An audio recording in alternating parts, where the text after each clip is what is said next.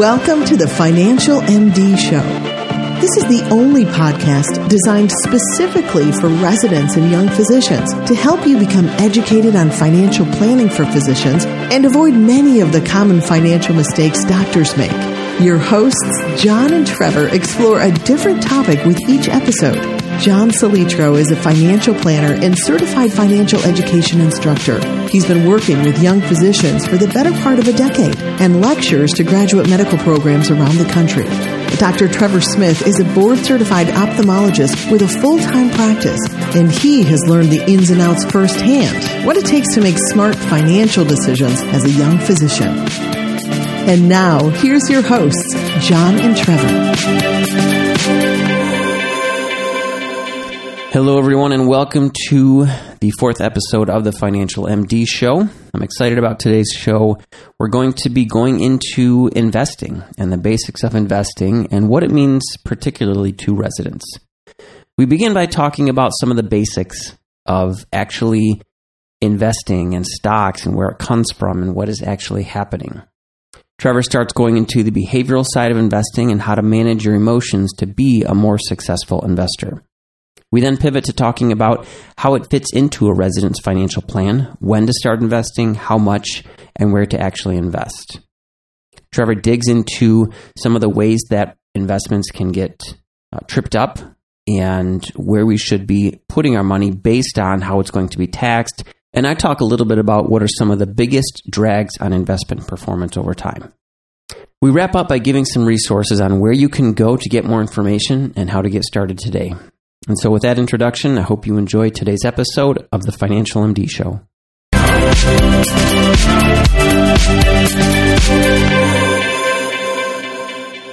Investing. I think I will definitely, I've got some knowledge on the formal side of actually being a trained financial advisor, but the whole reason that you are a part of Financial MD is because you have a more organic interest in these. And don't get me wrong, I'm interested in this stuff. But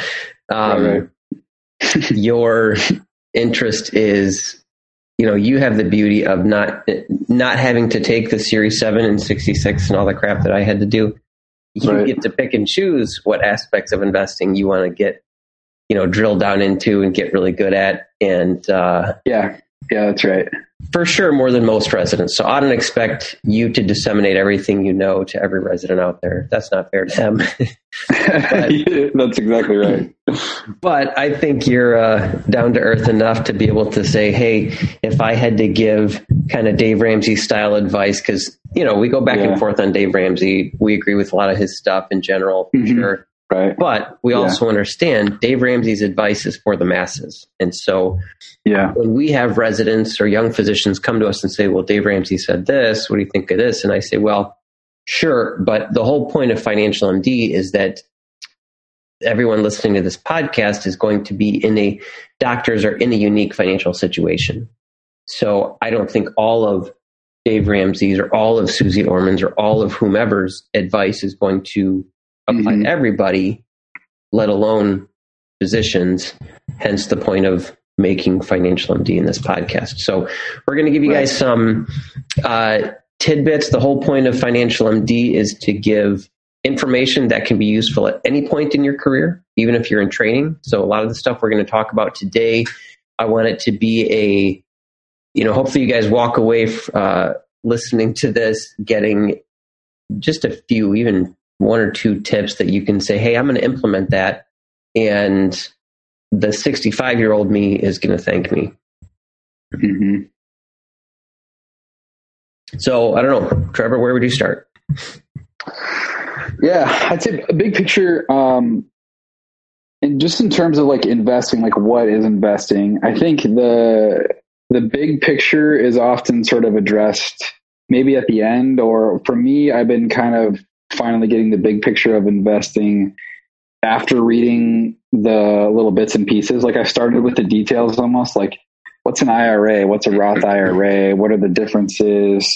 How do I contribute to retirement accounts? And then those are like, that's kind of the meat, like retirement accounts is the meat of investing for most American doctors and most Americans in general.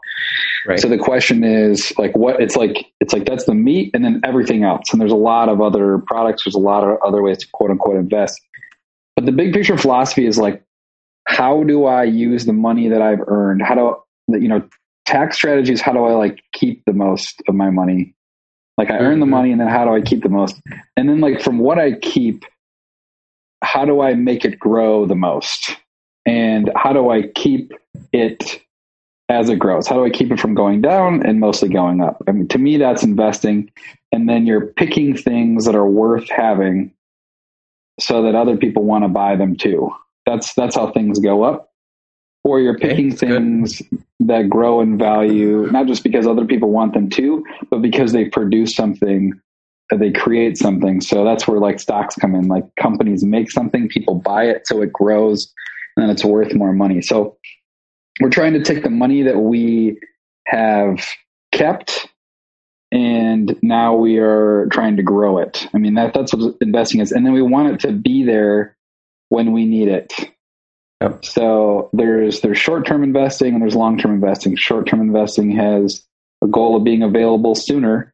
And then longer term, you're going to need it. Longer term usually means when I retire. Right. And if you don't have that money when you retire, unless you can keep working through that period, you're going to be in trouble. So it's serious business, but I mean, I got into reading about it because I think it's fun too. So figuring out what is valuable and why it's valuable to me is like a very interesting challenge. And it's one of my most dynamic things. There's a million different experts on one stock. You could take Tesla being like one of the hottest ones, right? Right. Anyone who has a Robinhood account, it's like a free trading app. Anyone who has a Robinhood account has probably owned Tesla at some point because it's like, that's why they got the app, probably, right? Like non-professionals. Yeah, right. Actually, that's exactly true. I totally agree with that. Mm-hmm. But there's a million different opinions on Tesla, and I first bought it in 2014. I'm currently, one of those disclosure things. I don't have any right now. I wish I did. I sold it on the way up really early. Yeah, but I've had it on and off since 2014, back when people said it was going to zero, every 3 months, every quarter, someone was saying it was going to zero. Mm-hmm. And now there's, a few outside people that say like in the next decade, it's going to be the most valuable company in the world. And that's why investing is fun. It's interesting. If you're right and you bet, an appropriate amount, it's not truly a bet, but if you invest an appropriate amount and you're right, it can change your life, and it doesn't have to be risky on a scale that hurts you. Right. So that's my big picture perspective on investing. So that's a great way to explain it and describe it, because that's exactly right. Like no matter what you're investing in, I think you described it well. That there's a few concepts, and I think this covers. Probably you could describe financial planning in general. It's making enough money, keeping enough money, investing enough money, because we always say that when we talk about, my stock, I'll talk to somebody who says, I got this investment and it made X, or it grew this much or whatever. And then I say, okay, well, that's all well and good, but you want to cash that out right now. You're going to have to spend 15, 20% in capital gains taxes or whatever. So it's really this. So we have this concept of it's not what you make, it's what you keep. That's why we may talk about investing and things like that, but I think an equal amount of the conversation has to be about taxes and fees and all those other things. I always went to the resident seminars, and you've probably heard me do this at a dinner where I say, what are the two biggest drags on investment performance? And it's taxes and fees. Depending on the account, obviously, but those are things that doesn't matter what the investment is, those things apply in some way, shape, or form. So it's not what you make, it's what you keep. It's not what you keep, but it's how you grow it and how you invest it, and where it's invested and all those kind of things. And then I love how you framed that you've got to buy something that somebody else is going to want again at some point, and hopefully more than they want it now. And for most of the people listening to this, it doesn't mean like, okay, do a ton of research into the individual stock that you're going to buy, because most people aren't going to buy stocks, or if they are, it's not going to be a big part of their retirement portfolio, hopefully. Right. And it's smart not to do that. It's safer. I think I've done a little bit of trading myself, and if it's taught me anything, it's keeping your capital, keeping the money that you use to try to make more money it's both the most important and the most challenging part of investing, because, potentially the bigger you invest in something, the more you make. Yep. And anytime something is really successful, you never invested enough. And anytime you lose money, you always invested too much. Yep. Like that's how it feels 100% of the time. So, creating a plan and sticking to it is the key. This is all still big picture stuff, but keeping the money you have is almost more important than the performance, but not to the detriment of your growth. Yeah, so holding it in cash is not a great plan. And pretty much anybody would agree with that, especially when, do you know this? I looked this up. 22% of the US dollars in circulation right now were created this year. 22% of all crazy. US dollars. Boy, with the ramifications that has for inflation and everything, like that's crazy. Yeah. I looked it up. You can look it up on one of the government, Federal Reserve websites, how much is in circulation, how much is printed this year. Because you can just look at 2019 versus 2020. It's a 22% increase. So it's not even, I was like, this has got to be fake news. That's too high. But no, it's the real deal. You're talking about printed cash or just anything in cash or money markets or derivatives like that? That's a good question. I think it's probably printed cash, to be honest, how much they printed, because there's no way it's the total amount of US dollars out there. So no, I figured you meant the GDP went up 22%. Like, whoa. That would be nice. Maybe since March or April, but yeah. No, I've had this recently. This morning I looked at a stock that I bought of a company that I know, and in the last 2 days it's gone up 30%. And have that same age-old conversation: should I take my winnings and walk away, or leave it there? And it's like, honestly, I'll probably sell some and leave the rest of it invested. It's just and it depends on what your plan is. The key is to make a plan. If I put in this much money and it goes up this much, then I'm going to take this much out. And that's really to a degree, it's not literally day trading, because you're not opening and closing a trade in the same day. I think that's the definition of that. But it's kind of like day trading. It's just that you're not looking at it quite as much and you're waiting a bit longer. It's a short-term approach. And it almost doesn't qualify as investing compared to what we would normally talk about with residents, which would be retirement accounts, and what can you do. What is a retirement account, and what can you do with the funds inside of it? Because even that's a mystery to people. They might put, a few grand into a Roth IRA every year for a residency, and that's a post-tax. So all the growth that you get in a Roth account, that's pretty much the only difference, right, between a regular IRA and a Roth IRA, is that you've already paid the taxes. You contributed with the money that you already paid taxes on. So then it's a limited amount. You have to. The only way to contribute to that is if you make less than, $135,000 for single, and some sort of combination in the 200 or 300, I think, when you're married. Yep. Regardless, it changes a little tiny bit every year, and you can always look it up on the IRS website. But so you put a little bit of money in there, and it's like, what can you do with it? Well, you can't just put it in. It doesn't just start growing. You have to pick things that you buy within the IRA. And at least one of the books I read, that's apparently a common thing that'll happen for, the occasional person. They'll put the money in. They're just like, why isn't it going up? They'll check back a year later. They missed a whole year of growth. They just deposited in there. They just assumed, somebody was making it grow, but you have to actually buy specific funds when you invest. Some companies will set it up automatically. You have to pick one when you open the account, but, most of them will not, or Vanguard necessarily will not. And some of the lower fee ones are a little more hands-on. So you have to pick your own, either a retirement fund, or you can buy specific stocks, but generally buying a group of stocks is the approach of a have either a mutual fund or a retirement account.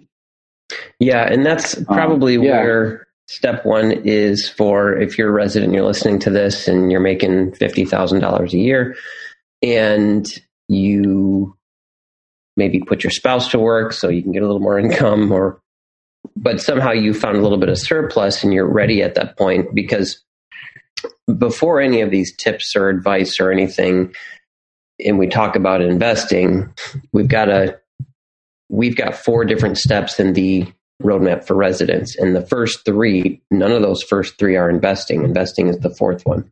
The first one is cash flow, getting a handle on what's going in and what's going out. Step 2 is getting your safety net right, your emergency fund and your insurance. Step 3 is getting a handle on your debt, whether you need to knock out some credit cards or refinance your student loans, which we talked about in other shows. But those 3 things have to happen before you get to what we're talking about today with investing. So get those in order, get your house in order there. And so if you're at that point and you're listening to this, then it's like, usually the next step is Roth IRA. And it's that because, like Trevor was saying, this is the only time in your career, or the last time in your career, when you'll be able to put money directly into a Roth. And we can go into backdoor Roth and how that works. And a lot of my in practice physicians do that. But the easy button when you're a resident is the Roth IRA. And the most you can do is $500 a month. And I have very few residents that are doing that, but a lot of them are doing $100, $50, $200, whatever they can do, because 30 years from now, they're going to want as much in this tax-free bucket as possible. And so that's certainly a piece of that. And so, Vanguard, Betterment, what else? Wealthfront, Personal Capital. Those are kind of places that if you're just looking for the easy button today, then that'll be a place to get in and get in cheap, and they'll do everything for you pretty much. You just give them the answers to a few questions, figure out how much you're able to save. They'll pick the investments for you, so you don't have to have what Trevor was saying happen, where you put it in and you realize a year later it's just sitting in cash. Yeah. Because I've had that conversation where I meet a new client and they come and they say, okay, I've got this other account. It's just not been doing very well. I think my advisor sucks. And I look at him like, well, he probably doesn't suck. You just have had this in cash for a year and or whatever. So, so that's that conversation is, what do we do first? Well, get a handle on everything else, but then Roth IRA, and Trevor got into what's a mutual fund, and it's a collection of stocks, and you're basically paying, and this is where the concept of fees comes into, because you may say it doesn't look like I'm paying anything or my investments are free, but that's never the case. That's right. There's index funds and ETFs where they can be cheaper for sure, but what's happening is this company, whether it's Vanguard or iShares or BlackRock or whomever, is paying somebody to put together this fund and monitor this money, even if it's an index fund, which is basically tracking somebody else's list of stocks. There's still some fees and expenses to it. So, but all that to say, it doesn't have to be difficult or complicated. And when it comes to Robinhood, that's not a place, they don't do IRAs. So that's Robinhood correct. Is a place, an app where you can, it's a place to find companies that you like or are interested in and buy some of their stock, basically. So I just got Robinhood a couple of months ago, and so I'm kind of figuring out and playing with it, but it's a game changer, probably. Not that this thing hasn't been out there before. I don't know. Would you say is Robinhood the first to do something like this? With the fractional shares and no cost and stuff? It's the first. They didn't even have fractional shares until I think within the last calendar year. Okay. But they were the first to have zero fee trading. That was what put them on the map. That was what drew in a lot of users. And then they opened, quote unquote checking account, or specifically it's a money market account. You may better know the details of the difference. Basically, a money market account, as I understand it, is essentially the same as a checking account, but it's typically in the past is sort of like a holding of some sort of share where they guarantee you some sort of growth percentage. Cause like Vanguard has a money market account. Yep. And you get between like 0.4 and 0.8% on it. Yeah. Sometimes more, sometimes less. It's not a guaranteed amount, but it's almost like it functions similar to a checking account, but I think you technically have shares of something. You do a money market you're buying shares and the share is always $1. Yeah. So if anyone is interested in the whole cryptocurrency thing, it's almost kind of like they call these things stable coins. There's these cryptocurrencies that are tied to the US dollar and they hold tightly to $1.0000. Yep. It's pretty similar to that, but it kind of has a return and the company who holds it must kind of from their profits share it a little. I don't know how it gets distributed, but that's a long-winded kind of aside there. I was just a little curious of what a money market truly was, but it sounds like it was about what I was thinking.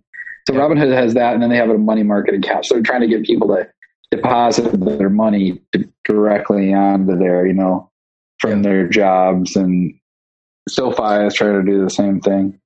Well, I can tell you from my... so Robinhood is mostly stocks, purely stocks. I do think they have some... Yeah.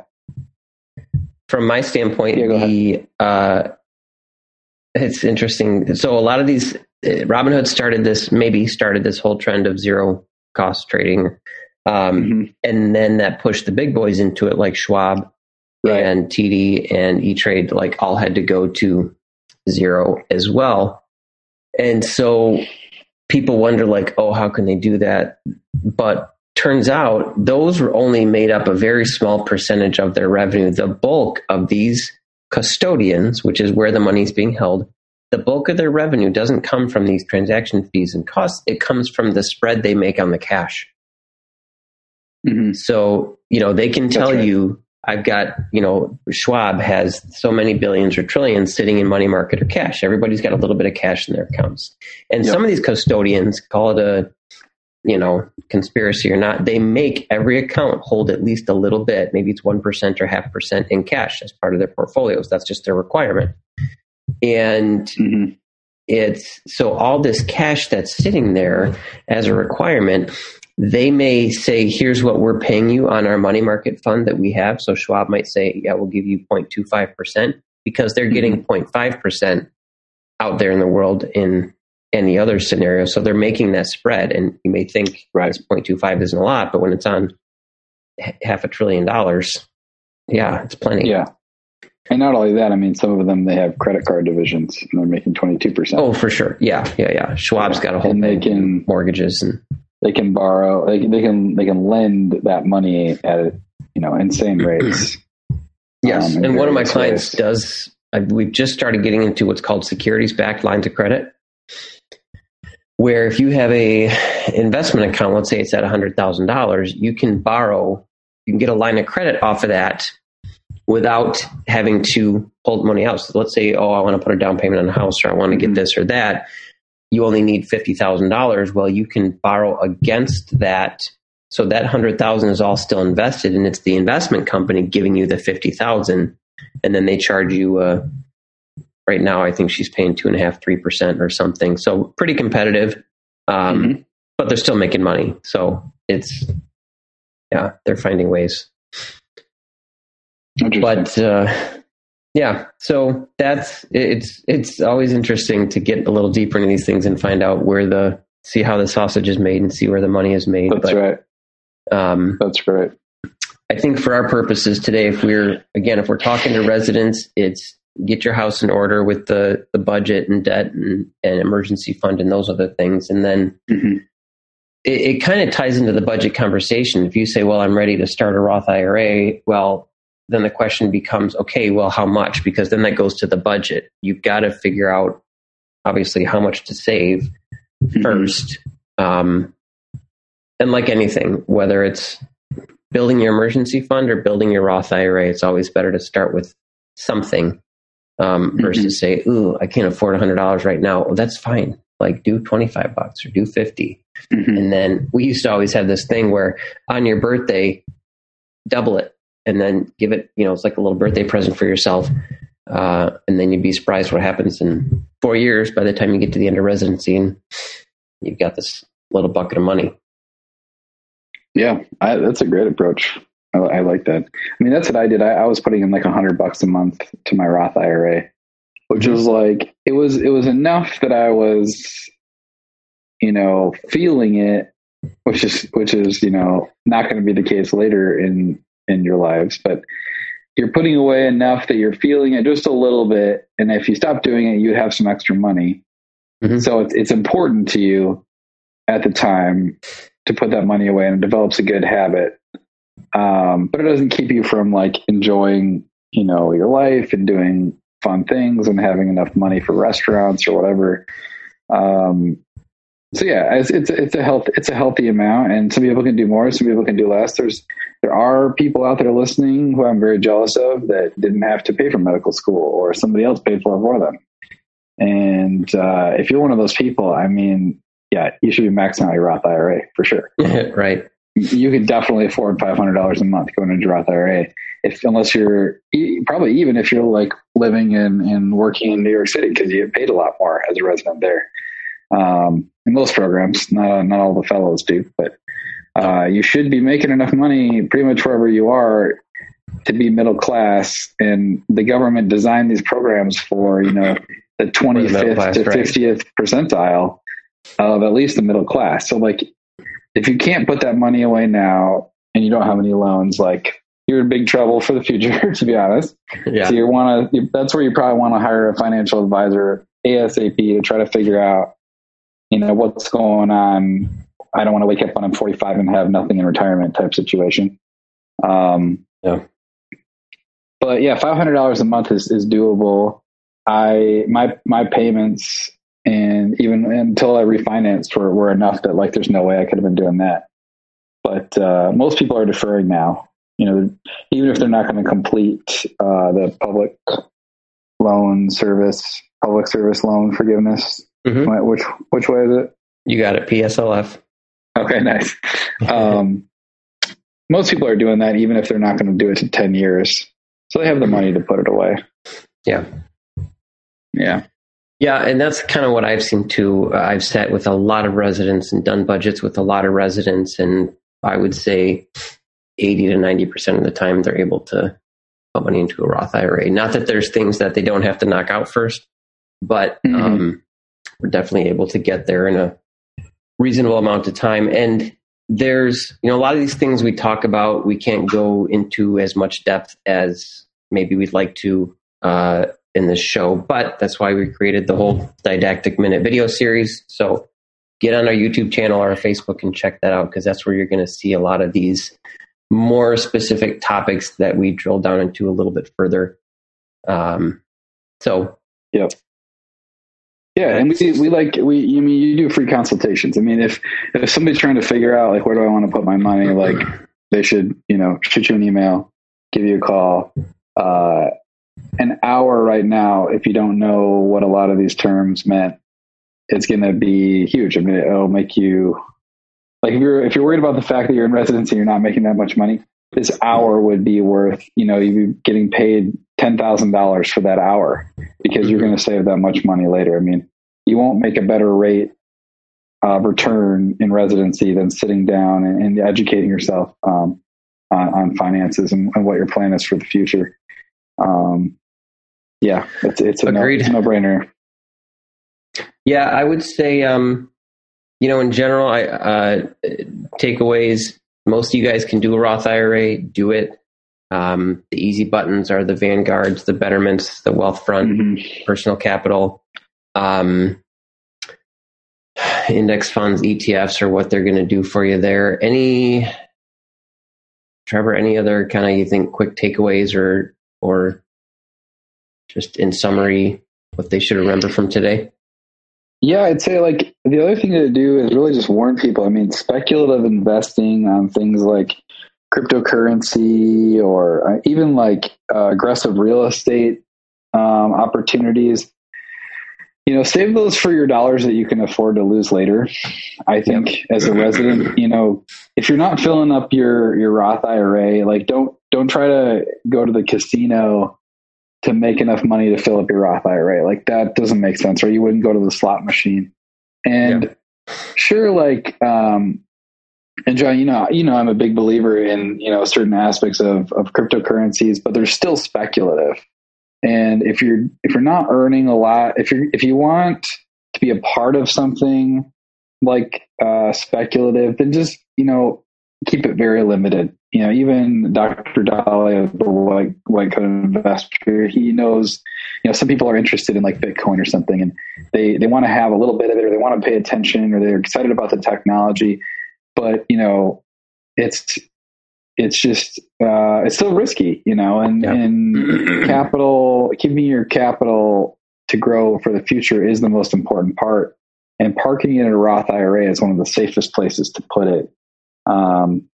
So that's why, if you read anything on his website, and he's a conservative investor, sure, that's his bias, but parking money into a Roth IRA when you can really do it easily and maximize it, it's great. And there's a lot of other fun, exciting things, but I think a lot of people in residency are trying to gain something fast.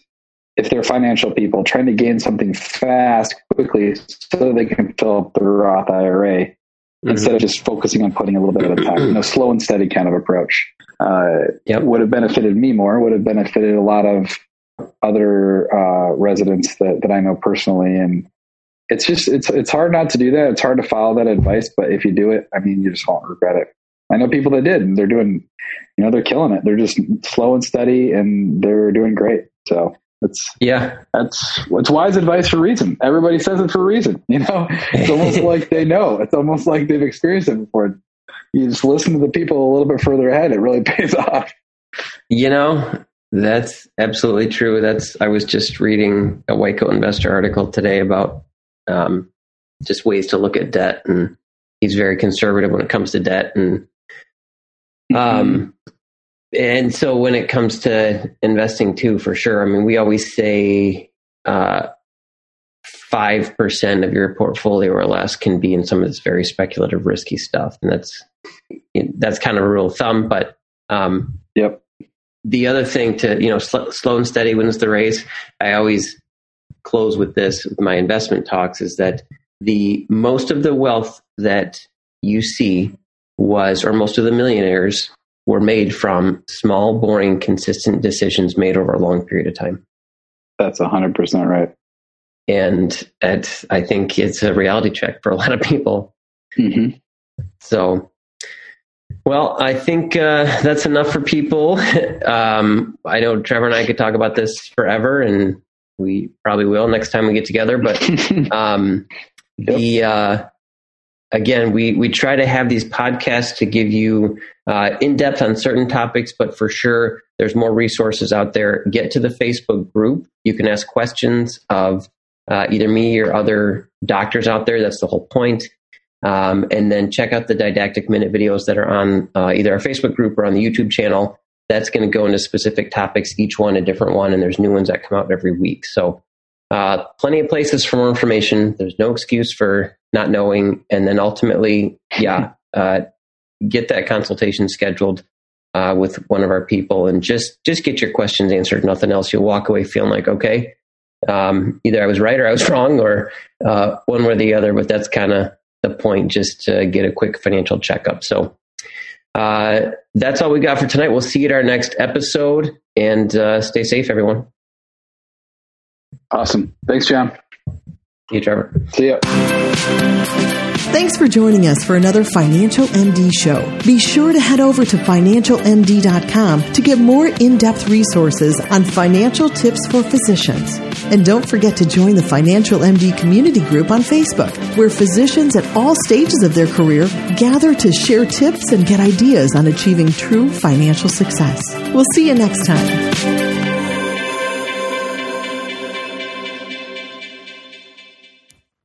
The Financial MD show is for informational purposes only and is not an offer to invest, is not financial, tax, or legal advice. Be sure to seek financial, legal, or tax professionals when making any financial decisions. Before investing, you should make sure that any investment strategy or investment meets your individual investment needs, goals, and objectives.